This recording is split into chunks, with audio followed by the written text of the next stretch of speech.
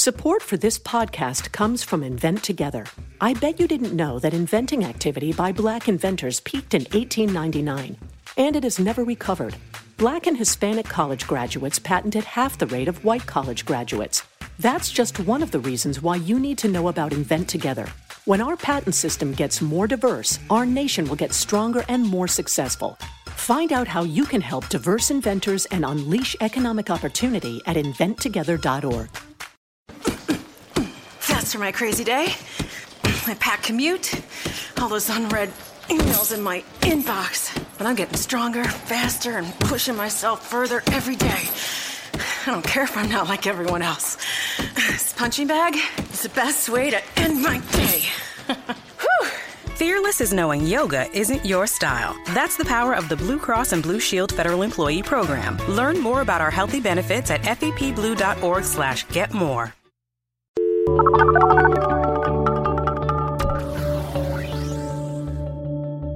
Hi, and welcome to our podcast, The Pollsters. I'm Margie O'Mara, Democratic pollster with the bipartisan firm Purple Strategies.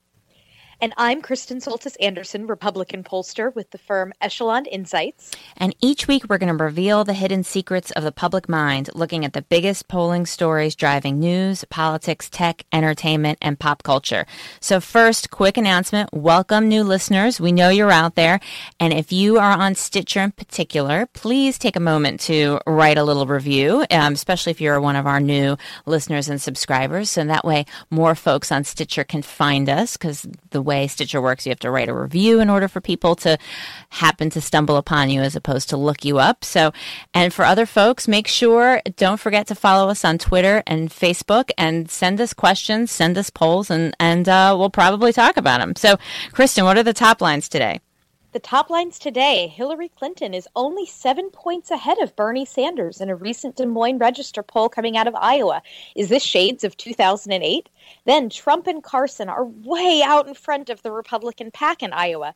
Are people mad as hell and not going to take it anymore? Also, we'll take a look at some polling about whether or not voters have the right idea when it comes to candidates' faith, whether it's Donald Trump's Christianity or what Republican voters think about Barack Obama's faith. We'll also take a look at some polling on when it's okay to use a cell phone in a restaurant, on public transit. We'll look at what people think is and is not acceptable. We'll also bring you an interview with Des Moines Register pollster Ann Selzer, who's been working with Des Moines Register and Bloomberg to bring us some of the best polling out of Iowa and beyond. And finally, we'll talk a little bit about Kanye and the Kanye West Wing. Is he a contender in 2020? Why not? Why not? So there's been tons of stuff out, tons of newsworthy polling out this week, particularly the Iowa Bloomberg Des Moines Register poll that we're going to talk about in more detail with Ann in our interview. But basically, though, we're showing a clear sign of movement on the Democratic side for sure. People seem to be feeling the burn. Pundits are feeling burned. Even the folks of 538 who have said, who have gone out of their way to say, well, we're going to try and talk about ways that potentially Sanders can do well, even though we don't really think that he could succeed. But yet you're seeing for the first time in the polling we've seen this cycle in Iowa, Clinton is under 50, just 7 points ahead of Sanders with Biden in the race, even though he's unannounced. And so, the issue is really, is it the question, is this about Clinton? Are people moving away from Clinton? Her favorables have dropped some, or is this really about Sanders? His favorables have increased substantially.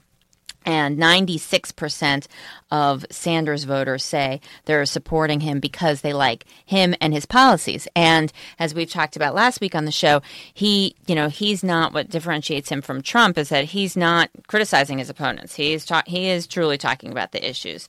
And then the last piece is the Clinton email story, where a lot of people are pointing to the email story as the reason why Clinton is struggling some in the polls. polls among Democrats in Iowa, at least, they say this isn't important to them personally. It may be important to general election voters. It may be important to people who are already not going to vote for. But if Democrats are saying it's not really important to them, then is that what is happening? So, Kristen, what do you think as you look at this from the other side of the wall, so to speak? Yeah, I think this is an extension of that discussion we had, I think, a couple of weeks ago about electability and whether electability matters to people at this point. So, if you're a Democratic voter and you like Hillary Clinton, you're inclined to think the best of her. And so, yeah, that she set up her own personal email server, this seems like maybe not that big a deal if you already kind of like Hillary Clinton. And so, it makes sense to me that you'd see such high numbers of likely Democratic caucus goers, both Clinton and non-Clinton supporters,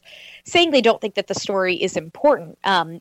For those folks who don't think that as a policy matter it's important, if electability isn't an issue, if electability is not something people are concerned about right now, then it would absolutely make sense that people would go, I'm not worried that Hillary Clinton's going to have a problem in a general election over these emails. I don't think this is important, so I'm not bringing it up. So this actually doesn't surprise me that much. I'm frankly surprised that, you wind up with just about a quarter of Hillary Clinton supporters who say that, it's at least somewhat important. I'm really just think this is like voters saying it doesn't matter to me, and at the moment it doesn't matter to me if it matters to other people. Right. And, I guess, you can look at these numbers. If you're a Clinton supporter, as half full or half empty. I mean, if you look at her favorables, they've gone down since June it was 88-10 fave unfave to 77-19. That's a drop. It's not a massive drop. It's, she does have more I would say somewhat favorable ratings than very favorable ratings. If you look at Sanders, he's gone up from 57.4 to 73.8. That's a pretty giant jump. This is Iowa, and this is hard ID. He's obviously hasn't been sort of in the national news for as long as Clinton. His favorability has a little bit more intensity. So he went from about even between very and somewhat fave to more very fave than somewhat fave. Again, not massive differences here, but if you look at Clinton, where most of her favorable is somewhat favorable, his favorability is basically evenly divided, more or less, between very and somewhat fave. So that's a sign that his favorability is more intense than hers. It doesn't mean that people are sort of unexcited about her, but it does mean that perhaps people are more excited about Sanders, or at least the folks who are excited about him are really excited about him. Right. But, a lot of folks have said, there was a question, if Hillary Clinton drops out of the race for some reason, are you mostly satisfied with the slate of other declared candidates? And it included Lincoln Chafee, Martin O'Malley, Bernie Sanders, and Jim Webb. The question named all four of them. Is it, or would you want more candidates to enter the race? And a majority of Hillary Clinton supporters said they'd want others to enter the race. Yeah. Now, it's an N size of 162, so it's not huge, but that a majority said, that their preferred second choice is not currently in the field. I wonder if that's got to be part of why Joe Biden actually wins on the question of who is your second choice at 24%. So it seems to me that there may be a lot of Bernie Sanders voters who in the end would be perfectly fine with Hillary Clinton. But I wonder if that street runs both ways, if there are a lot of Hillary Clinton voters who maybe would be less enthusiastic about Bernie Sanders and are kind of hoping that someone besides a Martin O'Malley would be an option if for whatever reason this Clinton email scandal situation gets way out of hand. Yeah. And we're going to talk about the general and sort of national polling in a minute, and we'll dig a little bit deeper in these numbers with Ann. But on the Republican side, so I guess, Carson's it's a real thing now, Carson's it is a officially real thing. And I think most people who watched the debate who were kind of establishment pundit types, and I count myself among them, didn't think that Carson had a particularly impressive debate performance because he didn't really get to talk that much. And maybe his most memorable thing he said was at the end, he kind of had this joking moment about, well, I guess if all the other people up here are talking about what they're the only person to have done, I'm the only person that's ever separated conjoined twins. I mean, he's got this very kind of like low-key, dry wit, soft-spoken style that's the opposite of Donald Trump in so many ways, but both of them do not sound like normal politicians. No, and actually, I have to say, I know, right? I mean, it didn't really. It seems like a strange thing to sort of build a presidential campaign around.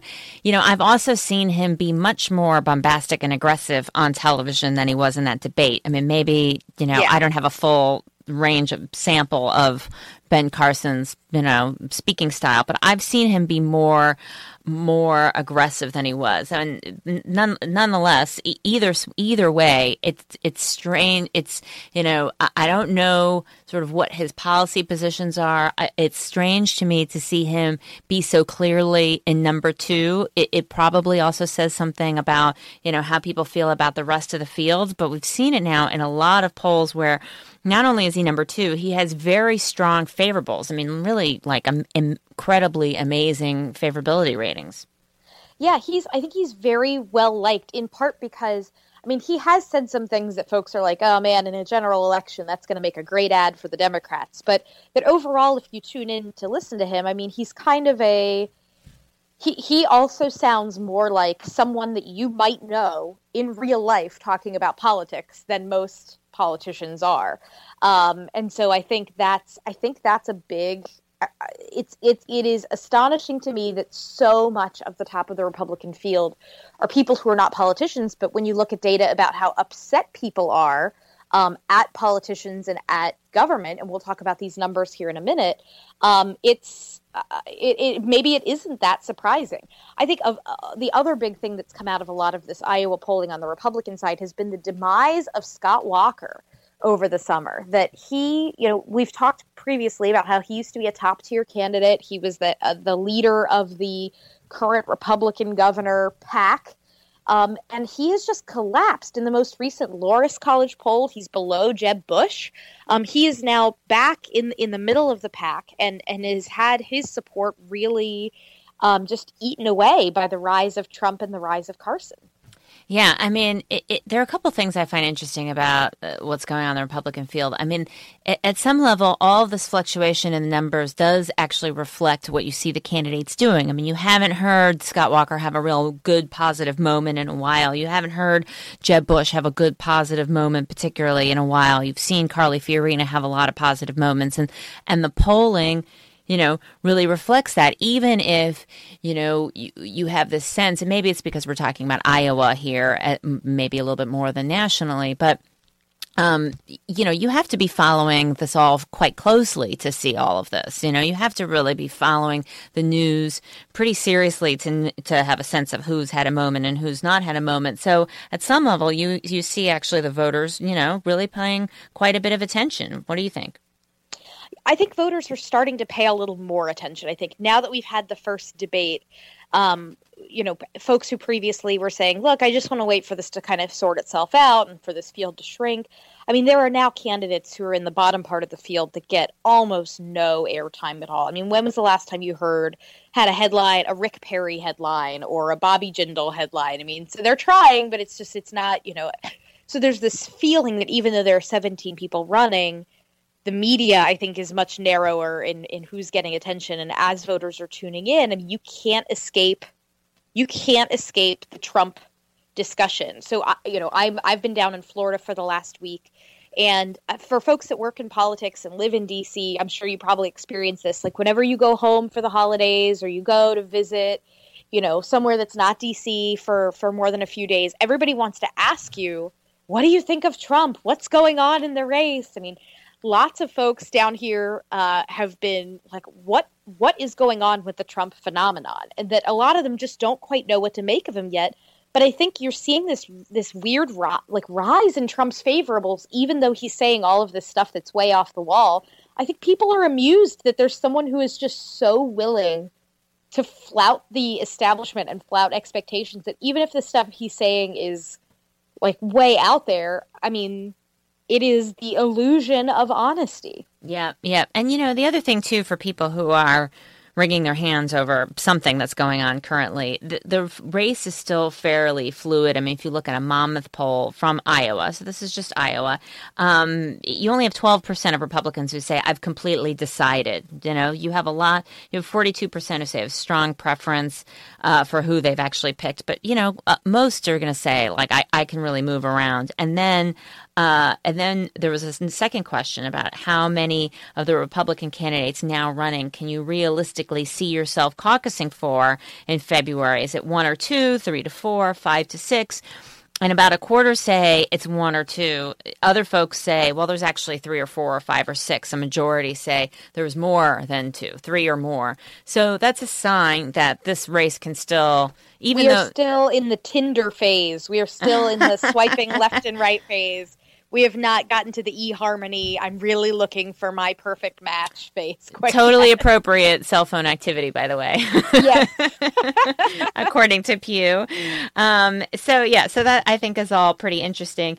And, you know, the good news, and we're going to talk a little bit about this with Anne, I mean, the good news, I think, for folks who've been watching the race is that the upcoming CNN debate is going to change their rules in order to allow Carly Fiorina to be on the main stage, given that she's had a recent surge. So they had their rules where they were looking at polling from the last 2 months. They're going to change it so folks who've moved recently can participate in a different level, which I think makes sense given what we've seen with the last bit of data. And then she's right now in the Huffington Post pollster averages. She's in 4th place. It looks like. If I'm looking at this correctly?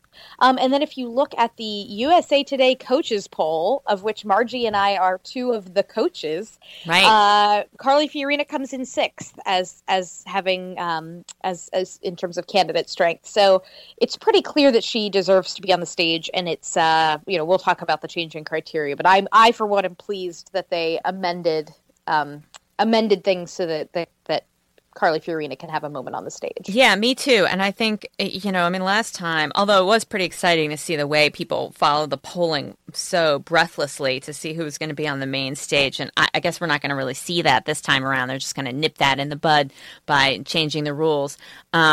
So maybe you won't see this as sort of everybody kind of just looking at who's in the top 10, every single poll, and tracking it very closely. But I think this probably makes more sense. I think that what's interesting about that coaches poll is it almost lags a little bit behind where voters are. If you look at the Huffington Post pollster rundown of where the Republican candidates are, Fiorina's higher. Fiorina's ahead of Rubio and Cruz. Bush is 3rd.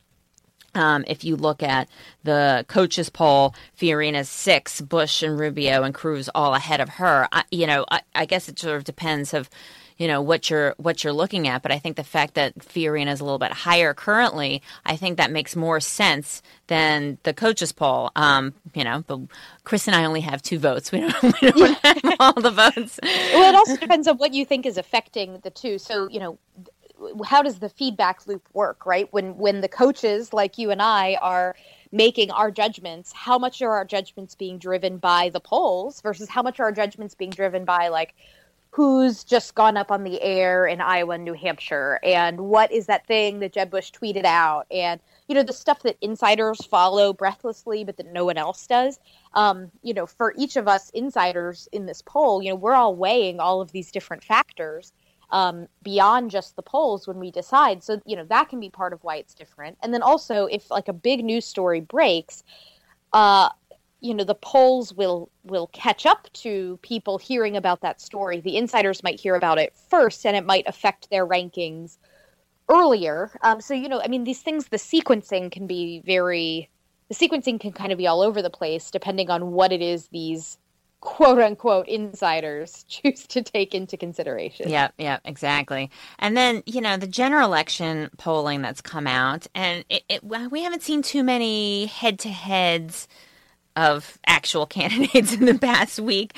But you did... Why bother? Why even bother at this point? True. But there was some favorability and also just some other, national polling that just shows voters really divided and angry in a way that I think is a bummer, right? I mean, we're hoping, each year you sort of have this renewed hope that this is going to be the election year where sort of people come together and it's not quite so combative and mean-spirited. But if you look at where voters are now, they actually seem to be in a pretty angry place, pretty angry by a couple different measures. So you have the ABC poll that shows Clinton's ratings are worse than they've been, in decades. All of the top candidates are net negative, net unfavorable, whether it's Clinton, Trump, or Bush. Biden is even, fave, unfave, and that makes him the most popular just by being even. Quinnipiac asked a variety of questions about, how angry or enthusiastic or dissatisfied you are with how things are going with the federal government. You have about a quarter say they're angry, another 50% who say they're not angry but they're dissatisfied, and then you have the Seltzer poll in Iowa, the Bloomberg Politics Des Moines Register poll, that actually asked people, are you mad as hell about this? Which I haven't seen as an answer category before.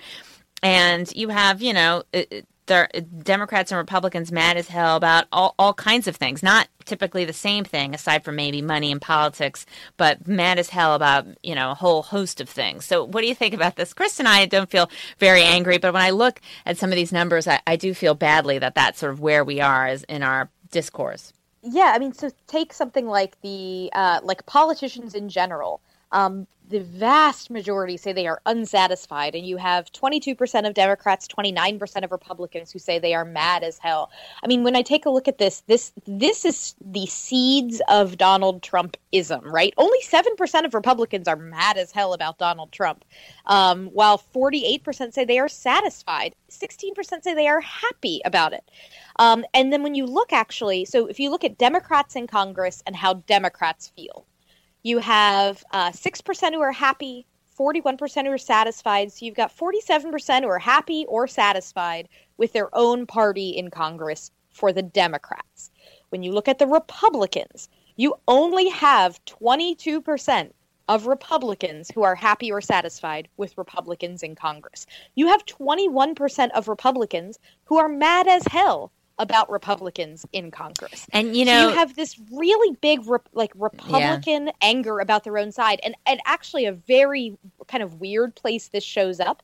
If you look at the Clinton, Trump, and Bush fave, unfave ratings, and you look at it by race, Jeb Bush actually does worse. His fave, unfave among whites is about as bad as Hillary Clinton's. That white voters view Bush as being like the same as Hillary Clinton. And that actually Jeb Bush's strongest group is Hispanics. That's how much frustration there is among white voters toward Democrats and to the establishment. And that's why you see among white voters, Donald Trump running at about even fave, unfave. It's like the level of just anger is extraordinary, and you just see it throughout this poll in terms of the percentage of Republican caucus goers who say they are mad as hell about the government, Barack Obama, Wall Street, the Supreme Court. I was actually really surprised that far fewer Democrats were mad as hell about the Supreme Court. It's clear the gay marriage ruling this summer really, that's the lens through which people are viewing the court if these numbers if these numbers hold. But alas, I digress. There's a lot of anger out there, and Republicans in particular are really ticked off, and they're oftentimes ticked off at the very people we think of as being the Republican establishment. Yeah, so a couple points on that. To the race piece, the ABC Langer poll, as you note, showed that there's actually more of a racial gap for Clinton's faves than for Trump or Bush's. That while Trump doesn't do very well with Latinos or African Americans, most likely due to his various recent comments and actions, Clinton struggles with whites. The second piece, as to Republicans being dissatisfied with their own party, we talked about this last week. We had a fantastic guest co-host in Kellyanne Conway, and one of the polls we spoke about was a Pew tracking data on unfavorability toward both parties, and that there was a record high unfavorability toward both parties, about a quarter of Americans. That was a new high, and that most of that came from a jump in Republicans being unfavorable toward their own party, that really explained it. And so I think that's a lot of where this Trump stuff comes from. As you note, that's different from what's going on the left. The left is really, whatever it's about on the left, whether it's issues or folks responding to Clinton or folks responding to Sanders, it's a little bit less of this, we're mad at the party for some reason. Mm-hmm. And there is this, there's another question. I think this was from the Quinnipiac poll. I'm going to mention 4 phrases and ask you which one best describes how you feel about the way the federal government works. Enthusiastic, satisfied, dissatisfied but not angry, or angry. And 39% of Republicans are angry. And you see this clustered mostly among older voters. You see this mostly among whiter voters. And actually younger voters, you still have 19% who are angry, but most of them are just kind of dissatisfied. They're like turned off, but they're not pissed. But it's older, whiter voters who are just ticked off. And Donald Trump is the vehicle for that anger. Yep. So then in some other national polls, and maybe some of these questions might be called troll poll questions, or maybe they're just, just illustrative of where things are. PPP and the Des Moines Register asked some questions about where was Obama born? Was he born in the United States? Is he a Muslim or is he a Christian? That sort of theme of questions that always gets some ink. In the Iowa poll, you had Democrats overwhelmingly say Obama was born in the United States.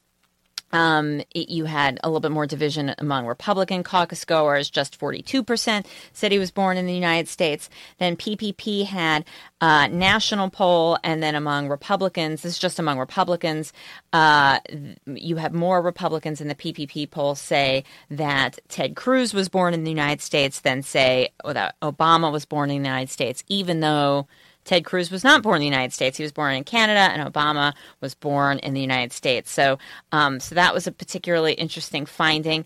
So, Kristen, do you want to talk about some fantastic matchups?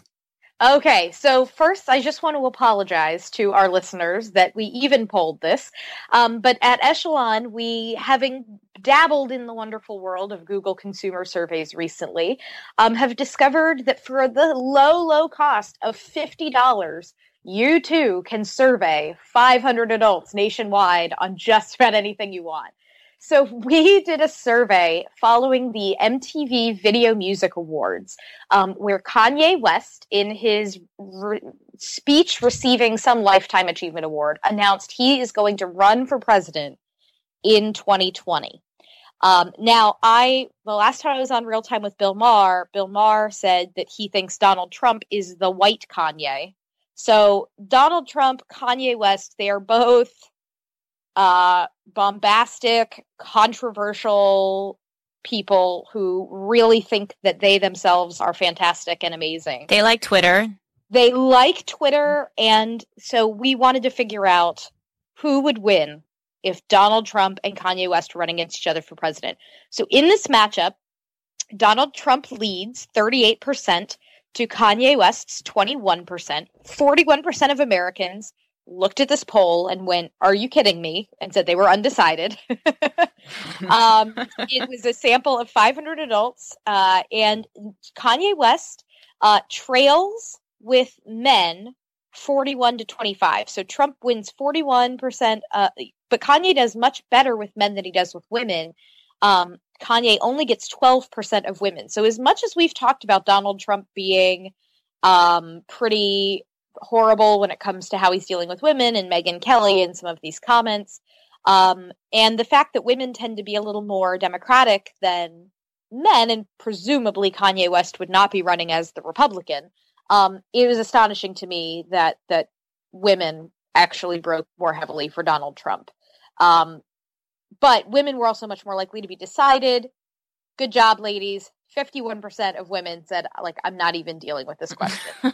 And there was a generational split. Kanye West actually wins the older millennials, the 25 to 34-year-olds, while Trump wins the younger millennials, the 18 to 24-year-olds. So there you have it. That is our Kanye West Donald Trump matchup. I think that's fantastic. You know, my daughter has a favorite book that's called Shark versus Train. And it's, and it's like, which would win, Shark versus Train. If you're having a lemonade stand, if you are a ride in an amusement park, if you are playing video games, they both lose because they don't have thumbs, right? So it's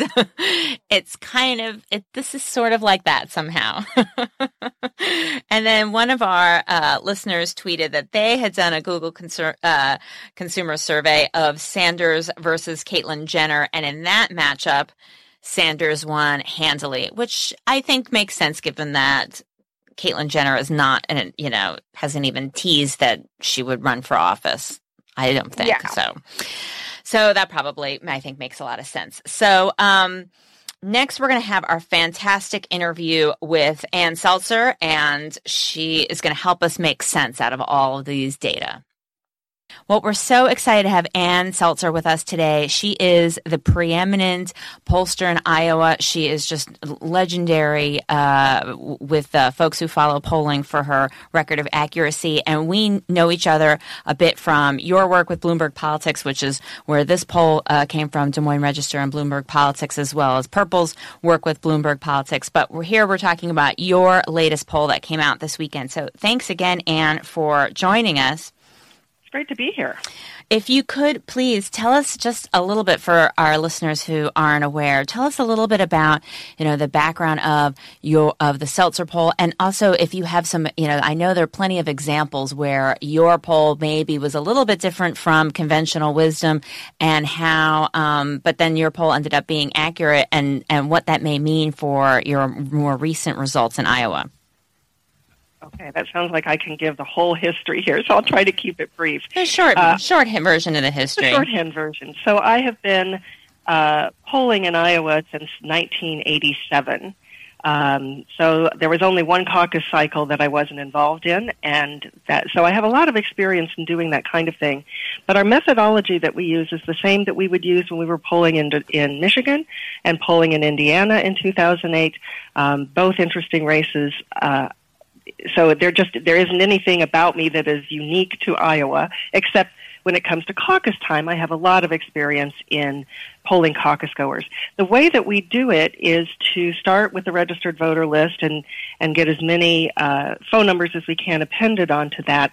We talk to everybody when there's an open seat. We talk whether you are registered Republican, Independent, or Democrat.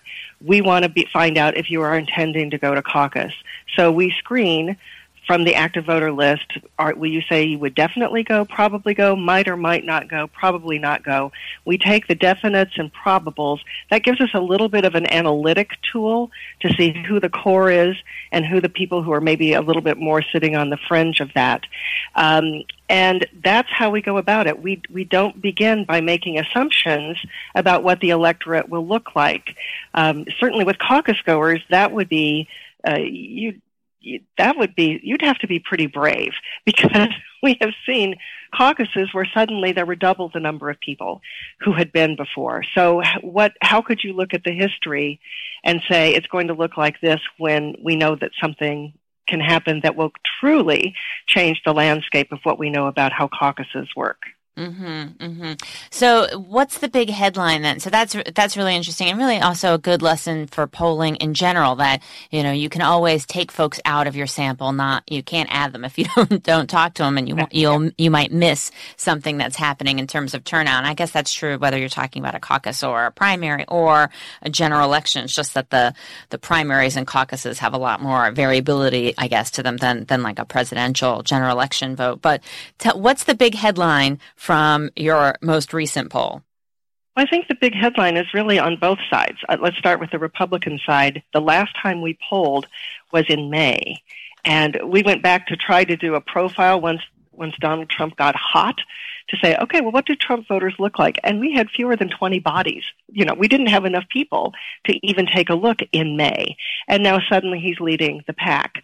So the headline is that that's a pretty hard charge pretty fast. Within that, though, Margie, I'm going to say that the thing that is most shocking is that he went from having over 60% unfavorable ratings which everybody said, well, that indicates he doesn't have upward potential. He now has over 60% favorables. So he has completely flipped the view of likely caucus goers in terms of how they like him or not. So people asked early on, is this for real? Is this for real? And we don't know how long it will last, but for right now, it's for real. And this, in second place is Ben Carson. You couldn't think of two more different personalities, could you? So that's interesting. If you add Trump's support to Carson's support, add in Carly Fiorina, who's also never held office, that's 46% of likely Iowa caucus goers. So I think the headline on the Republican side is people are ready to risk having someone with no experience in office because they're so fed up with the people who are in office and have held office. Yeah, one thing that was pretty interesting, I'm also curious, Kristen's thoughts in terms of folks' views on the right. There was a second wave of stuff released, I think yesterday, from your poll that showed quite a few people, like a majority of Republicans, were worried about Trump's faith, that he, said he had never asked for God's forgiveness, which is a pretty, I don't think I've ever seen that phrase in a candidate poll question before, at least not one that has been released. And again, as you mentioned, the opposite of Ben Carson, who has incredibly strong favorables, who is known for, is becoming the top sort of religious conservative candidates, taking that role. What do you make of that dynamic? Well, we asked people to kind of identify what faction they consider that they're part of the most. So you could be a Tea Partier, you could be a business-oriented establishment conservative, or you could be a Christian conservative. And we sort of then could take a look at how those factions were lining up by candidate. The Christian conservatives, among that group, just as you're saying, Ben Carson, in fact, leads over Donald Trump with that group. The question that we asked only of we didn't ask it only of Christian conservatives, but we could break them out. And that's where the majority of 59% said they were bothered, that he says he's a Christian, he says he goes to church, but has never asked God for forgiveness. Among all Republican caucus goers, it's just 36% who say they're worried about that, and 16% among Trump supporters. And one of the questions that I wanted to ask you about, when we take a look at the ballot test and where people are standing, I wanted to ask you about the Seltzer score. Mm-hmm. So this is something that, in this most recent cycle, folks have talked a lot about, because you have 17 people running on the Republican side. And sometimes when you do a ballot test, you find that there are an awful lot of people who poll between 4 and 9%, and it's all kind of a mush.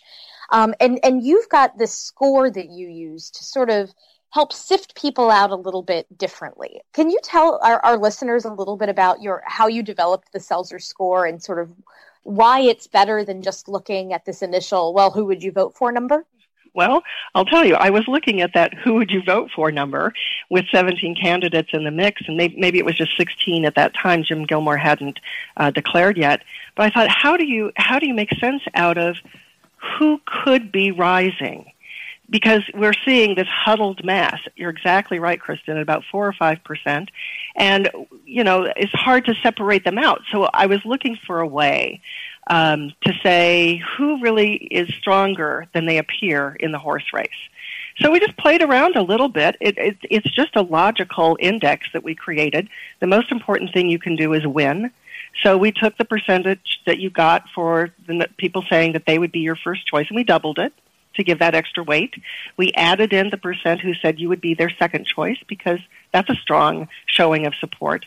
And then we had asked for every candidate who wasn't your first or second choice whether you thought you would ever support that candidate or never support that candidate. And we took their ever score, and because that's less important, we halved it. We just divided by 2 and added those scores together. And that spread the field, first of all. So you didn't have 6 candidates within a percentage point of each other. So that was very helpful analytically. And then it also sort of showed you who had rising potential. and who, in fact, was perhaps not as strong as they might look. And I'm just looking at our initial score now, where Rand Paul was one of those people getting kind of 4%, next to Carly Fiorina that's this time around. But their Seltzer score is lower, placing them lower in the pack than their overall number for Rand Paul, higher for Carly Fiorina. So we've kind of seen that play out, and I think it gave us a better sense of where there was potential. It was also in the context, maybe you want to talk about this, of the Fox News poll that was going to choose the people polling in the top 10. Right. And again, in a field that big, with only 100 percentage points to go around, you're necessarily got a lot of people in single digits. And my concern was, wow, what if they're all within half a percentage point? Maybe that's where you're drawing the line. And as we all know, polling is a science of estimation. So you're going to make kind of a decision that is meaningful for this candidate's future on the basis of a whole bunch of combined estimates where there might be a percentage point or less dividing the haves from the have-nots. So it's interesting how all of that came around. Yeah, and so you probably then would agree with CNN's recent decision to add change the way they're looking at the top 10 to make sure that candidates who had a recent rise can get included in their sit on the big table, so to speak, as a way to include Carly Fiorina, because originally they were looking at the past 2 months. So I guess, in lieu of using they weren't using the Seltzer score, but it does have maybe a similar effect of making sure that people who were rising could be included. Yeah, I couldn't understand the rationale for their the way they had set that up in the first place. And I wrote a piece for Bloomberg Politics that said they must not have had a pollster sitting at the table. Because if you're going to go back that far before the first debate and then take all of those early polls, which there was no guarantee there were going to be a lot of polls between the first and second debate, you were anchoring those low-scoring people to those early polls, when the whole idea to have a debate is to change opinion. And the formula they had set up pretty much guaranteed that you'd get the same people in the same place. So what I think they've done is kind of a halfway step, which is everybody who qualified under their old rule will still qualify. So you're still going to see John Kasich, you're still going to see Chris Christie sitting at the big table. They've sort of opened it up to add somebody rising, and that's Carly Fiorina. But I was mystified and maybe you two have some insight into that, as to how they defended going back that far and including that many polls that would be before the first debate. It didn't make sense to me. Yeah, my assumption there is that was just somebody said, well, let's just take 2 months worth of polls before the debate, because I think wasn't the cutoff July 16th, which is exactly 2 months before. I mean, I assume that's what the meeting looked like, that it was a bunch of people, none of whom were pollsters, going, 2 months before sounds good. Right, or it's smoothing out whatever sort of volatility there may be, perhaps. I don't know. Yep. Right, but in fact, it was kind of over smoothing, smoothing a little bit too much. So the other thing that that strikes a lot of people from the Republican side, and then we can turn to the Democratic side, is having candidates who were initially top tier slipping, like Walker and Bush. I mean, do you think that trend is going to continue? What are you seeing on the ground? Are you seeing something on the ground that has that may be affecting that, or do you think this is really all about people focusing now on Trump and Carson, not necessarily turning away from some other candidates? Well, I think it's a combination of both. That is, there is a focus on Trump and Carson, but if you were strong for your candidate, that wouldn't matter. So it says that it's a volatile field, which it always is at Iowa caucuses. There's no state that looks at more candidates than this, and Iowans are notorious for saying, hey, I've only met 4 or 5. I need to meet, 9, 10, 11 candidates before I make up my mind. But it is a wake-up call to the Scott Walker campaign, who might have thought they could breeze to a win in Iowa, that there's going to be hard work to be done, unless, of course, something happens to Donald Trump, I would think. But I I think you really have to do the work. And it's yet to be seen if Donald Trump can defy that piece that is caucus legend.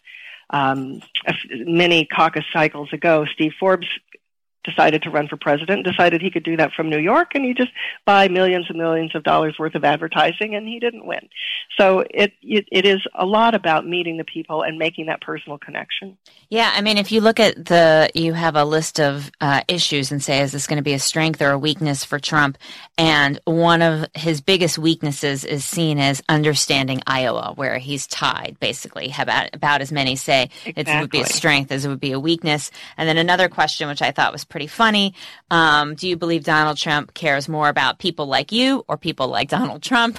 And again, people were evenly divided, exactly evenly divided. I guess it's a pretty similar, I guess it's the same thing, which is, even though he's had, I mean, this is the thing that's interesting. He's had an incredible flip in favorables in your poll from going completely net unfavorable to completely net favorable in just a short period of time, which is pretty remarkable for someone so well known, in the public consciousness for so long. But yet, beneath the surface, he still has these vulnerabilities where he, there's a group of people who say he's like us or he cares about me, but there's an overwhelming that says no way.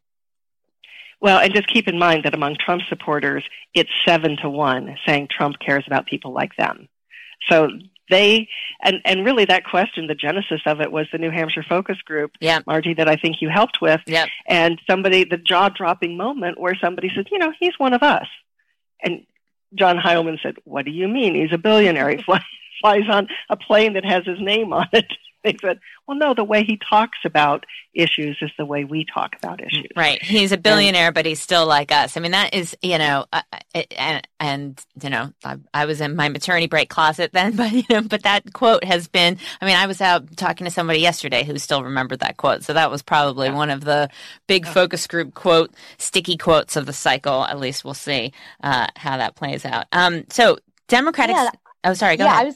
I was going to jump in and say, Ann, I want to ask you about the Democratic side now, and sort of to tee it up by asking you a little bit about, your polling has just been right on the money. In Iowa, particularly, time and time again, when other polls have kind of shown different things, and you have defied the conventional wisdom and have come up right time and again. Harry Enton at 5:38, he tweeted, there was a Twitter exchange I saw this week that said the river is lined with the bodies of people who have doubted your polls because you always come up right. But he said it in the context of your poll of the Democratic side of this race, where right now most of the polls coming out of Iowa right now have Hillary Clinton over 50%, with Bernie Sanders hovering in kind of the 20s-ish. And the Des Moines Register-Bloomberg Seltzer poll that just came out showed Clinton at 37% with Sanders at 30%. That's only a 7-point gap. Right. Tell us a little bit about this poll and what you think has happened, if what you think has been going on that's made this poll so different from the other polls. Well, let me in fact go back to the initial question about our track record and talk about 2008 for a second, because I think that puts this all into context. Mm-hmm. And our poll came out on New Year's Eve night, showing Obama with an easy victory, showing Hillary Clinton in third place. And there was a lot of outrage from the Clinton campaign and memos flying about and pay no attention to this poll. And by the way, I didn't know that any of that was going on. So I found out kind of accidentally the next day. But a friend of mine, in fact, who was running Clinton's state campaign called me up on New Year's Day afternoon and said, I've always trusted your polls until now. I've knocked on 99 doors and I don't find this lurking Obama support. And I said, well, tell me about the doors you've been knocking on. And he said, well, registered Democrats and people who have caucused before. Said, this is why you're not seeing the lurking Obama support. She's very strong with those groups. We were showing, and this was jaw-dropping, we were showing that 60% of the people who were going to caucus on the Democratic side would be first-time caucus goers. And the reason that we were able, people thought that was crazy. They also thought I had assumed it. And I had to say, no, my data tells me that that's what's going to happen. I didn't. How would anybody sit at a desk and decide I think, the first-time turnout is going to be this. I just don't know how you would do that. But the reality was that on caucus night, it was about 60% showing up who were first-time caucus goers. So now let's flash forward to this poll. And Hillary Clinton has not been having good weeks, and weeks plural. So there's been kind of a question mark over her head. She's not been all that active campaigning. She's not drawing, I think on purpose, big crowds. So that's a real contrast from the Bernie Sanders style of campaigning. He wants a big crowd. He makes people, I understand, feel good about being a Democrat, and there's pent-up demand for that. So you can kind of see a difference in the campaign. But when I looked at these data, I thought, oh, this is 2008 all over again. Bernie Sanders trails by 7 points overall, but he leads among first-time caucus goers by 8 points. He leads with independents.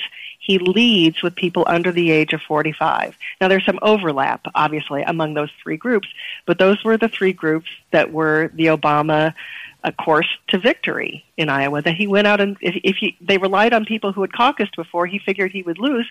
He went out and recruited new caucus goers and therefore had an easy time winning.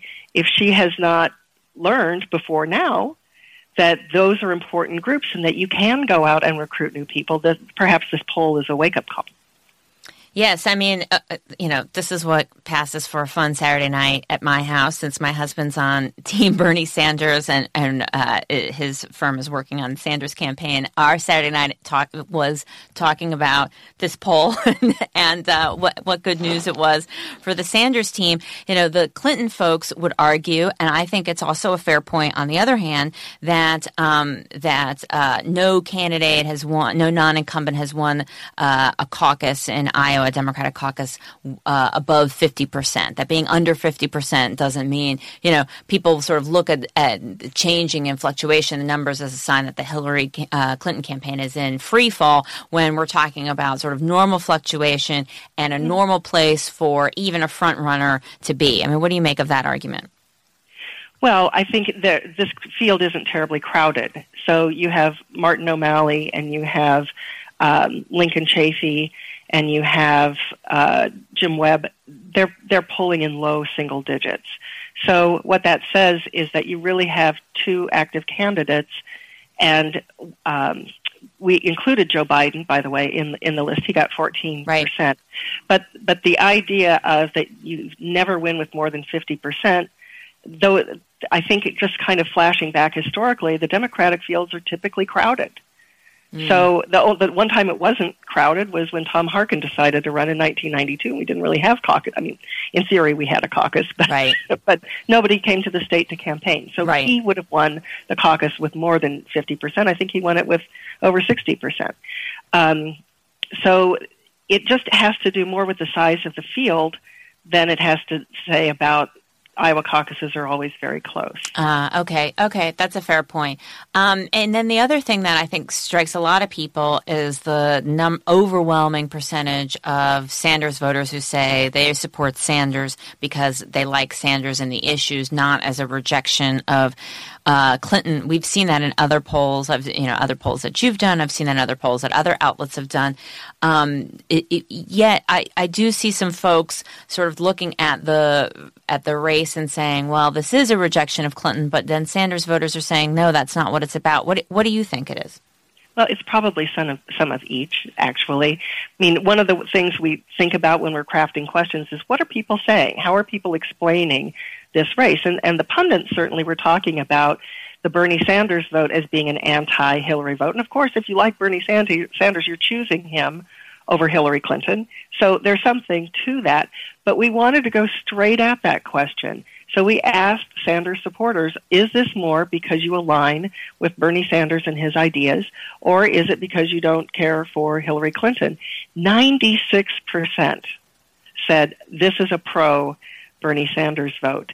Now, you can say that it's not an anti-Hillary Clinton vote when you see that she's a large share of the people who choose him as their first choice choose her as their second choice.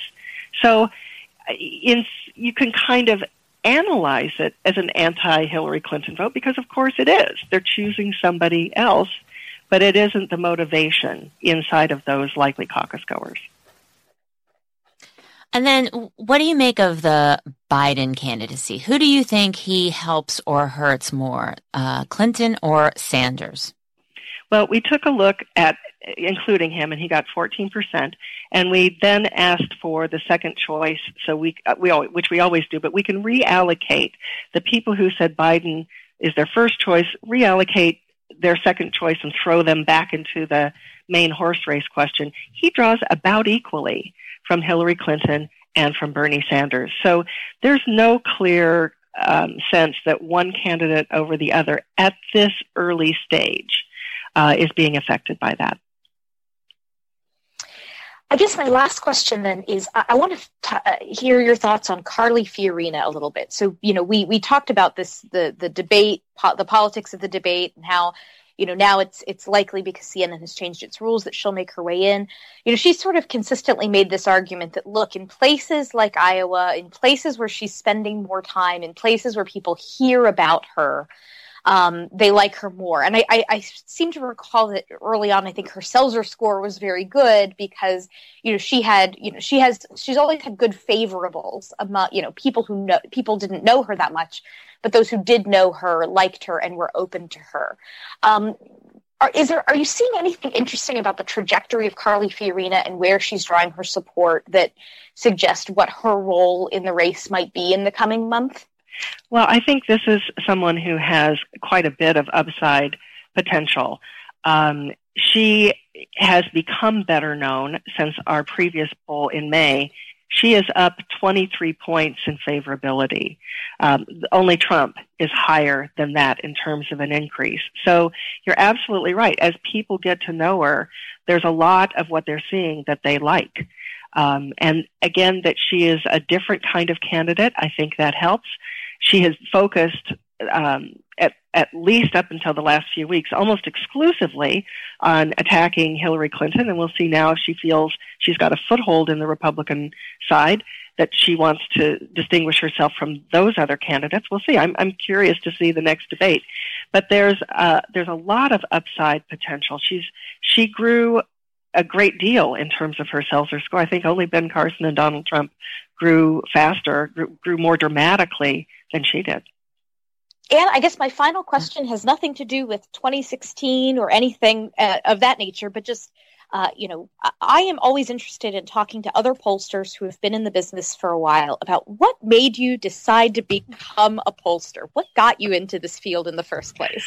Well, when I give a little talk about my career, I say I was born to poll, that I did my first poll when I was 5 years old. I had a nickname I didn't like, so I walked around the neighborhood and I asked my friends' moms if they thought that name sounded like a good name for a witch, which, is a leading question, and it's kind of an odd sample frame, but there it was, and I came home and told my mom that really, 9 out of 10, not really, but something like that. I said, I've talked to people and I'd like to get rid of this name, and I got, to my parents' credit, that was the end of that. So that probably subliminally is a little bit always been lurking there. I was always interested in science and data, always interested in how people come to hold the opinions that they hold. So my graduate work is actually in communication theory and research. So understanding audiences, understanding how you sway the opinions of large groups of people. And polling kind of got the political bug. I spent a year on Capitol Hill as a congressional fellow. And it just dovetailed nicely. It's data, it's science, it's people's attitudes. Oh, it's politics. It matters. Great. Well, thank you so much. It's been really a pleasure to chat with you about it, and exciting stuff this week. Lots of fun stuff for everybody who follows polling and campaigns to chew on. So thanks again. Yeah, thank you, Ann. A pleasure to be here. Okay, so that was Ann Seltzer. We're so glad that she could join us. And then to wrap up, we're going to talk about cell phone etiquette. And Pew had some interesting data, I think, confirming what perhaps people may know, which sometimes it's okay to check your phone and sometimes it's not. But among some folks, it's always okay to check your phone. As an always phone checker, I'm not sure. I think I'm more in line with millennials on some of these data than with folks in my own cohort. Well, so the way that these questions were posed is it asks about acceptability of using a cell phone. So it doesn't specify smartphone and, use of a cell phone. When I first read the question, I think it sounds like talking on a cell phone, even though 95% of what I do on my cell phone is not talking on a cell phone. It's browsing the internet. It's doing all this other stuff. So for me, the question wording I thought was really interesting because, you can hear using a cell phone and take it a variety of different ways. Yeah, I mean, what I think is pretty right, and what I think is particularly interesting is how many people use a cell phone when they're in a social activity. That 90% of folks that they use their phone during their most recent social activity with others. Now, again, it's not all browsing the web, or making a phone call. Some of it's just reading a message, but still, it's pretty high. I mean, that's a pretty high number. I mean, using an app is pretty vague. I'm surprised that that's so low because, you're using an app for so many of these things, but it's still pretty interesting how common it is. What people don't do very frequently is use their cell phones to avoid talking to people, or at least they don't admit to that. They say they're using their cell phones to really find out some information, making sure they're really, they're getting where they need to be. They're looking up something that they really need to know. They're coordinating with others, not to be antisocial. They're using it to be more social. But maybe people are overestimating that. I don't know. What do you think? Yeah, I think that most people, they would never admit to you that they view their own cell phone use as actually being an antisocial behavior, because so much of what you're doing is engaging in just a new form of social behavior. But the stuff that in this poll, they asked questions about, is it acceptable to use your phone on public transportation? Actually, a very high percentage of people, is that about 2/3? Or, pardon me, almost 75% say it is acceptable to use your phone on public transportation. And that's where I raised this question of yeah, when I'm on the metro, absolutely, I'm using my phone to browse the internet or check Twitter.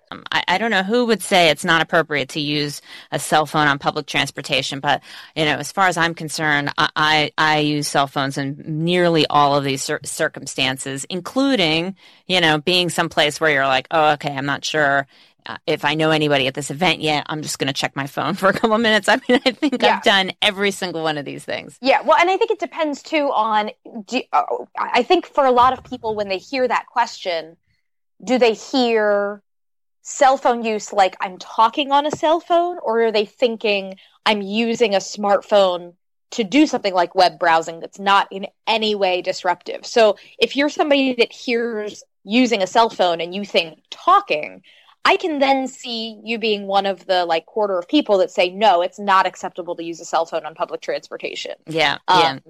So I guess it depends more on what the use of the cell phone is compared to certain uses are okay in certain venues and not others. Yeah.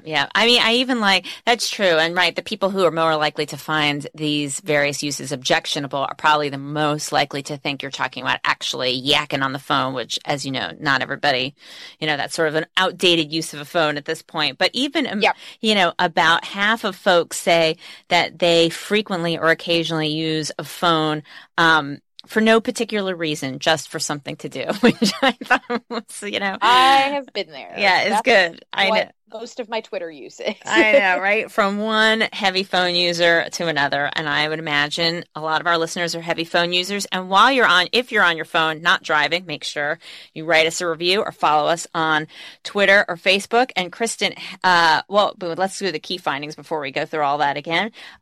People, why are you so angry when you have candidates like Trump and Kanye in the race? I just don't get it.